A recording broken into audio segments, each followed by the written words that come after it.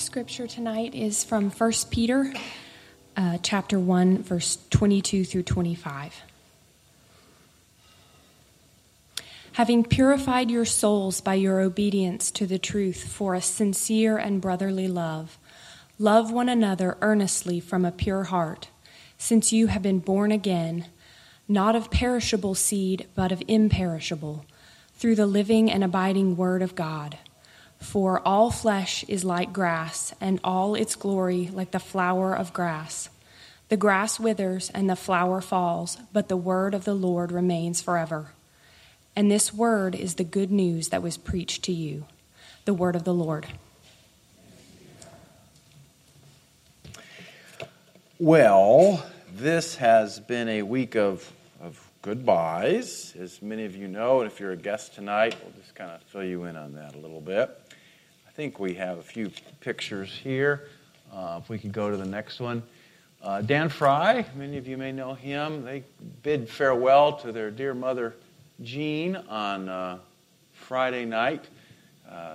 She had been sick with dementia for 5 years, and their family just did a heroic job coming together to care for her. It was a beautiful thing to watch. And then, of course, our beloved Suzanne Hassel. We said goodbye to her Thursday. I mentioned this picture to you last week, and it's just struck me as a very beautiful one. Suzanne had founded an order. It was called the Order of St. Bridget, and it was a community of women that would pray together and read Scripture together and care for one another. And they always met at her house on Wednesday afternoons. And the last Wednesday, they said, "Where should we meet?" And I think she was conscious enough to say, "Here." And so the community came around, gathered, and that really is. I was meeting with a young man that day, and we were kind of talking philosophically about what really matters in life. And this picture just come across my phone, and I opened it and I said, "That, that's a good life." And then our beloved Danny got a call. His brother John on his right. Came down with cancer 8 weeks ago and died Saturday morning. And so Danny was en route when he died.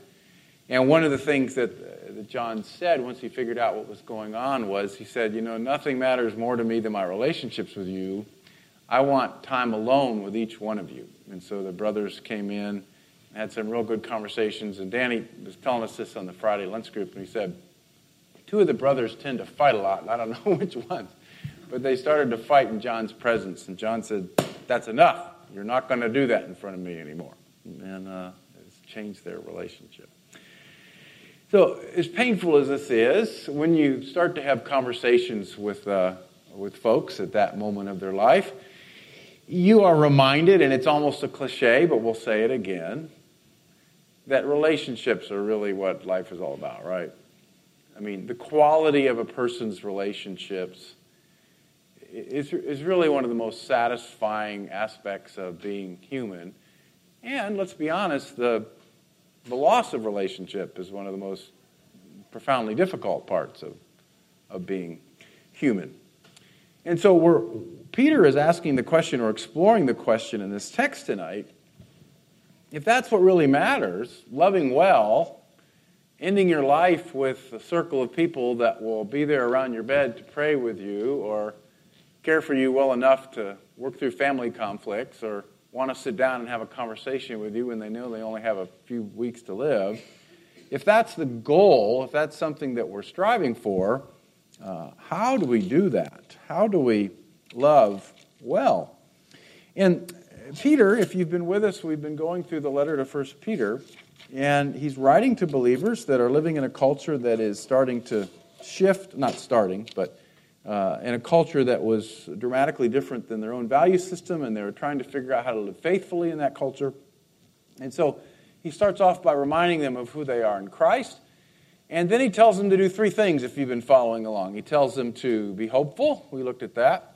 He tells them to be holy. We looked at that. And then here at the end of chapter 1, he tells them to love well. Verses 22 to 25 are all one sentence in the Greek, one long sentence, and the center of it grammatically is in verse 22. And maybe we go ahead and put that put the verse up there. I think we've got that in there. The center of the sentence is clothe one another. That's love one another. We goofed that up a little bit. Clothe one another earnestly from a pure heart. I love it. That's great. That's when we're in a hurry. So that's the core of this whole command. Love one another from a pure heart. Now, as you probably know, there are 4 Greek words used in the Bible for love. Phileo, brotherly love, that's the love of affection, the love of just somebody you want to go hang out with, that you really enjoy, you've been through things together that are very special to you.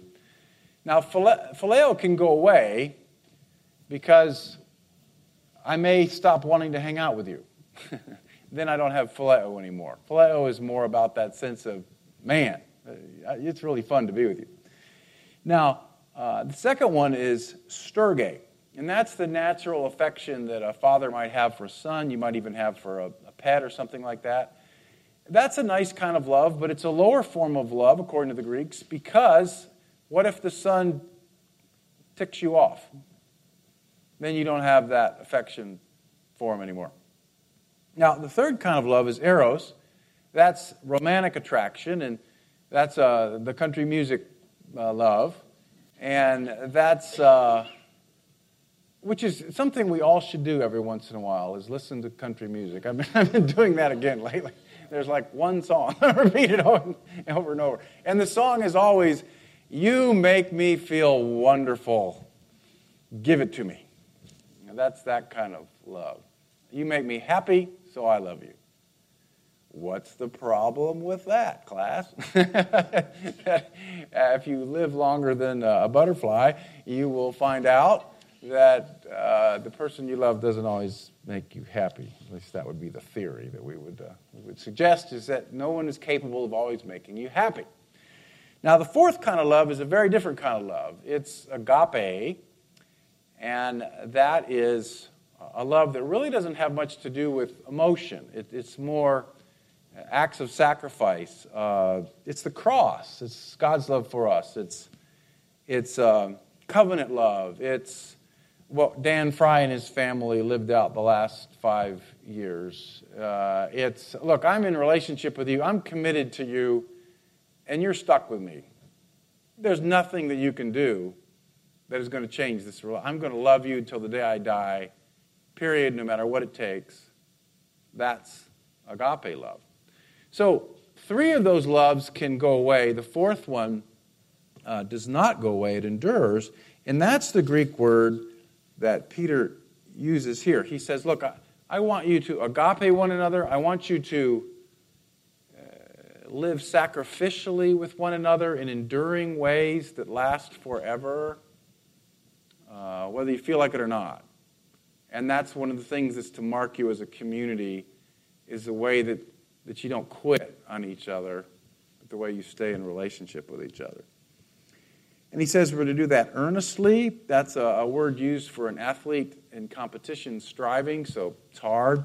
We're to do it with a pure heart. In other words, literally without masks. We're to do it without hypocrisy. So it's a sweaty, sacrificial love. It's the highest kind of love, and it's the rarest kind of love. So I ask you during the confession, who are you struggling to love tonight? And so maybe you could revisit that for a moment. Who is it that for some reason at this point in your life you're just having a little bit of trouble loving well? And I hope we can be honest about this and not sort of sentimental.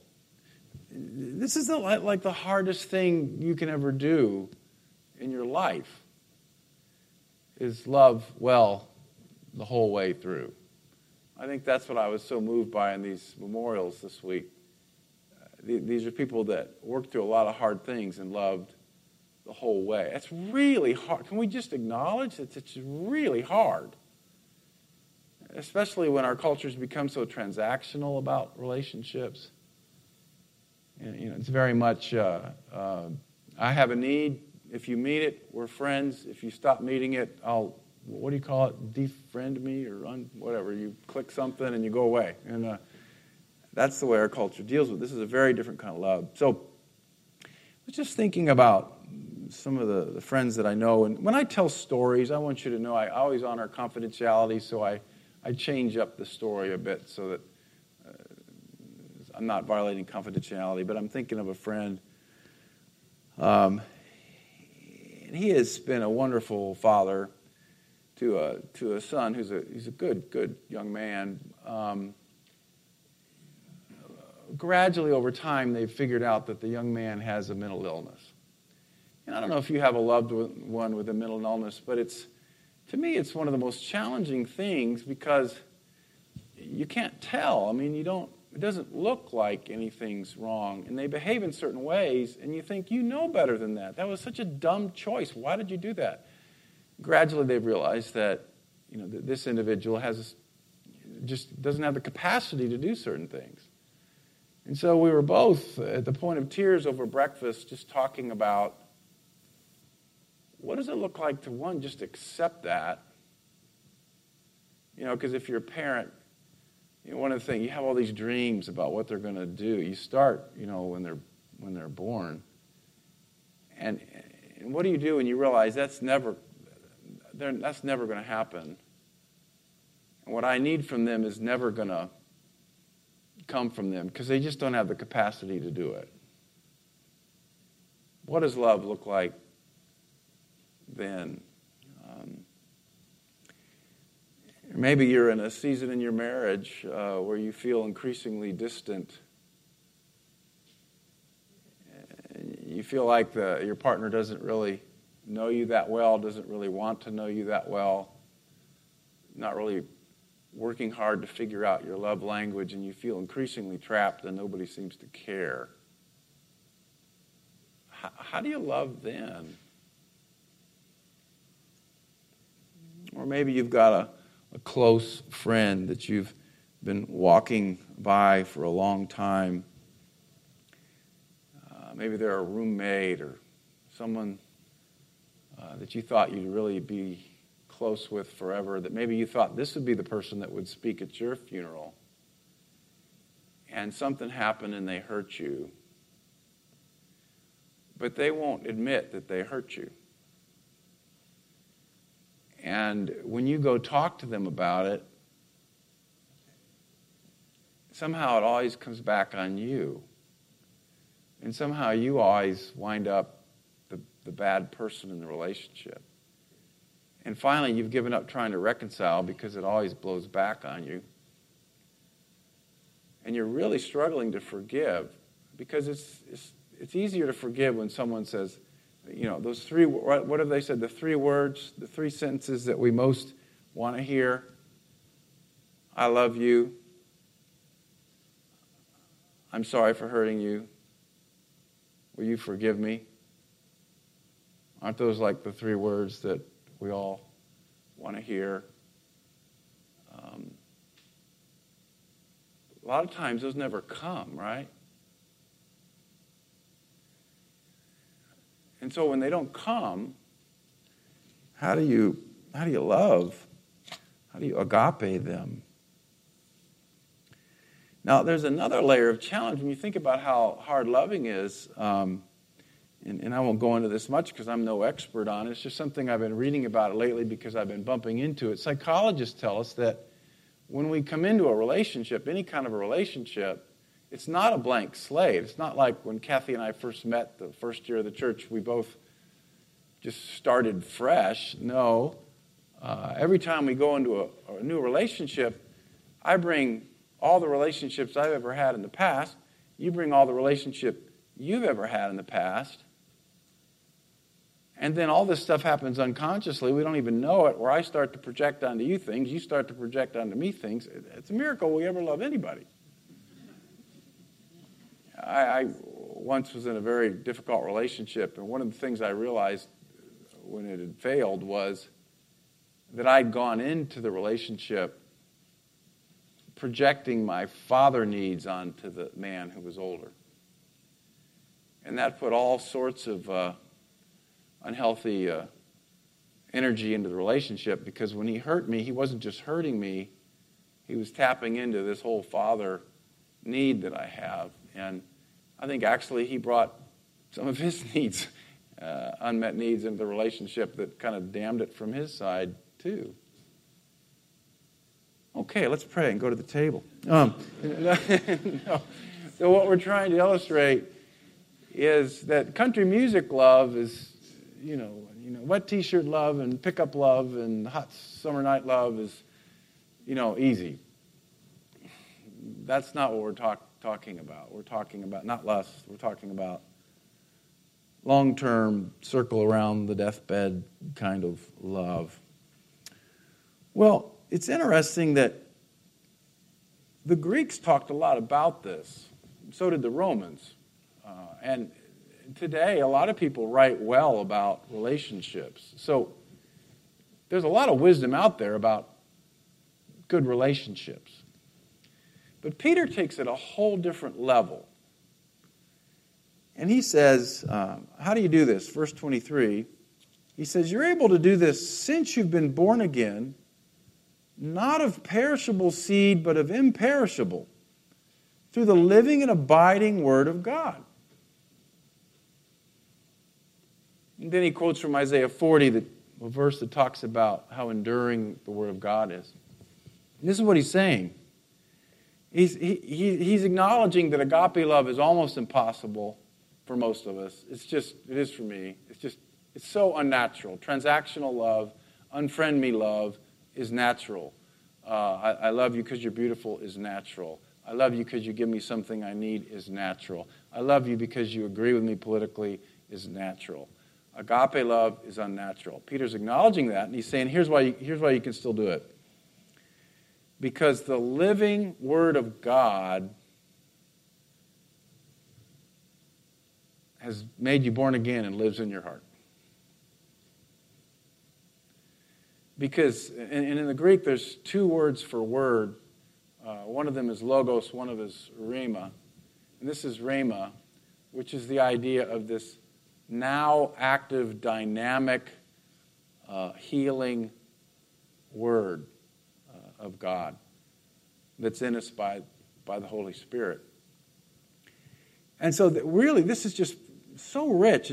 When you think about it, what he's saying is the source of your capacity to love sacrificially is the living Word of God alive in your heart. And I want to just play with that for a moment before we go to the table.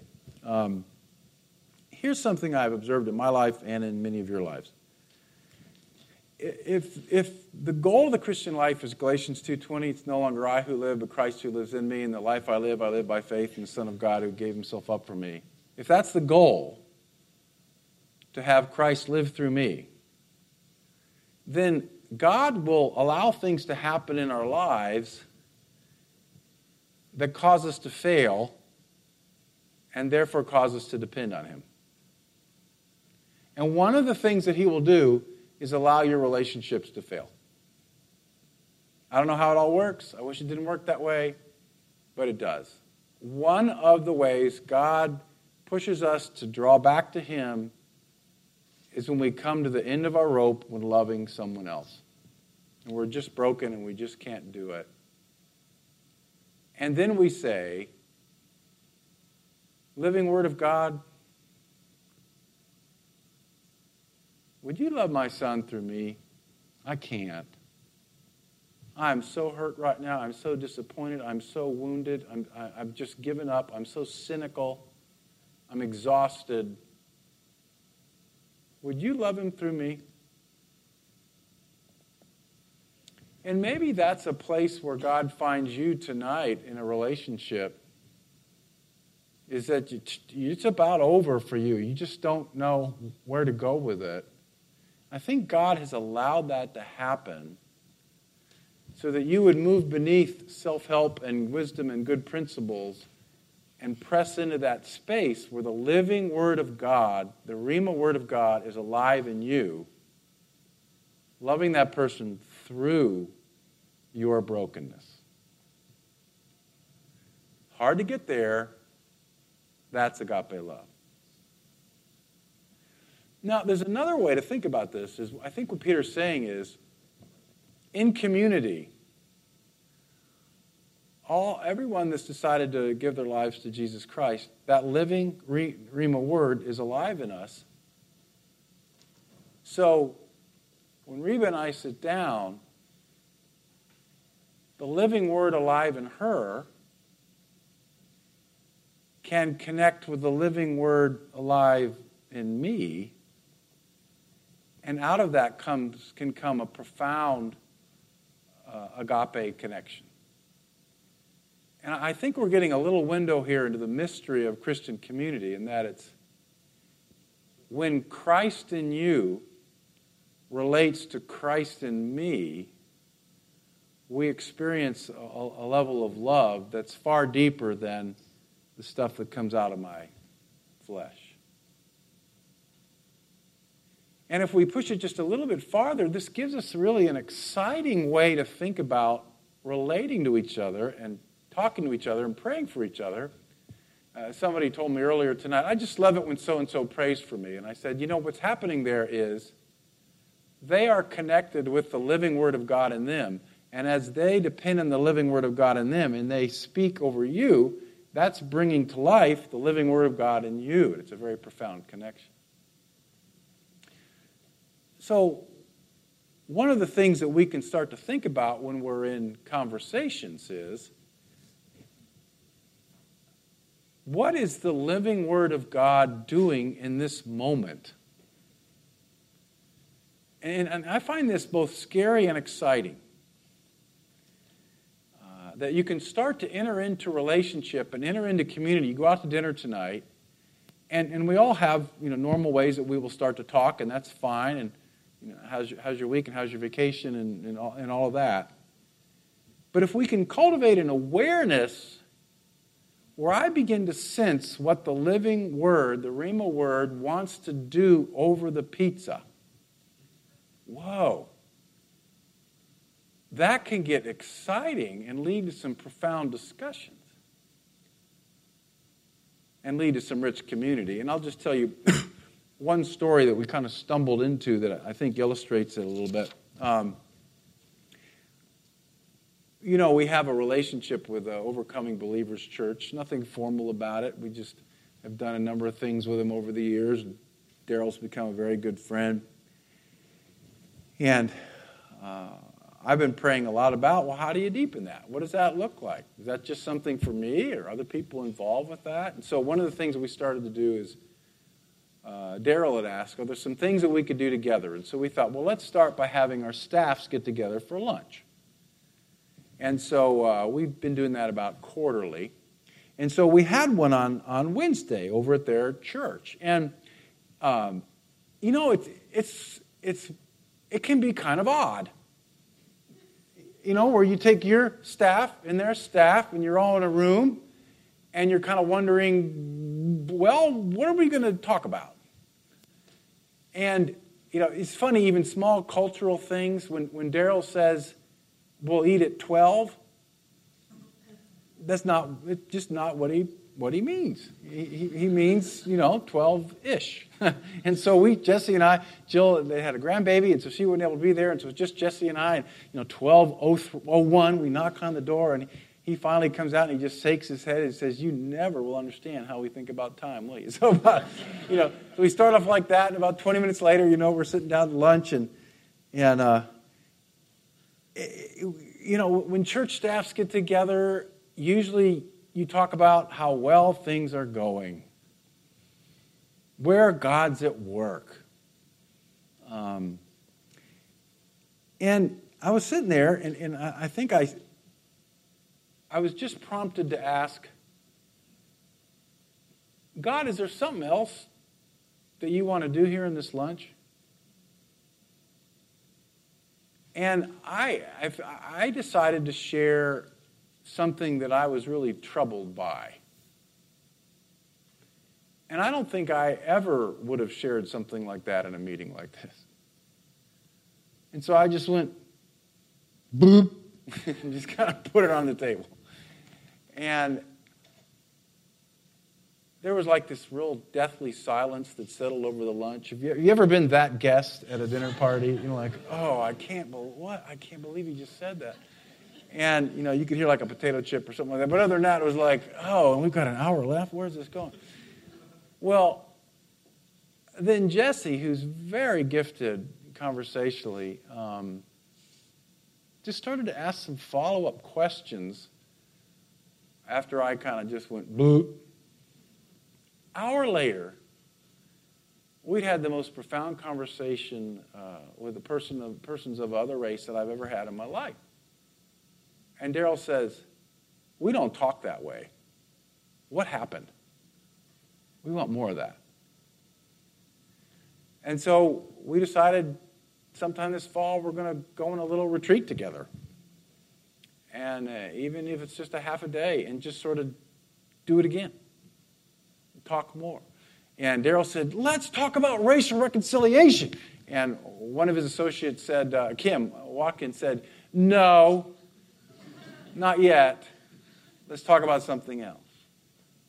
And I share that with you because for the 99 times this week I goofed up, that might have been one moment when I actually listened to the living word in me, and it created a very awkward moment. But with Jesse's help and the Spirit's guidance, a very profound interaction. And maybe it's all the death. I don't know.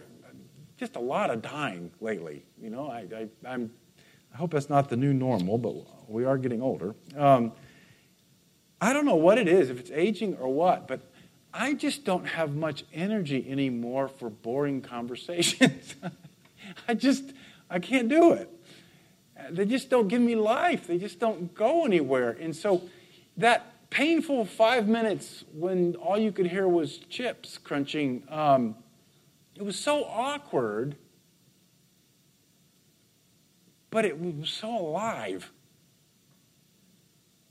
And I think maybe what I'm saying is that if we learn to kind of connect with the living word in us and actually trust to follow into conversations that might get really weird and awkward, it might be uncomfortable, but it might be really, really rich and lead us to agape love. Let's pray.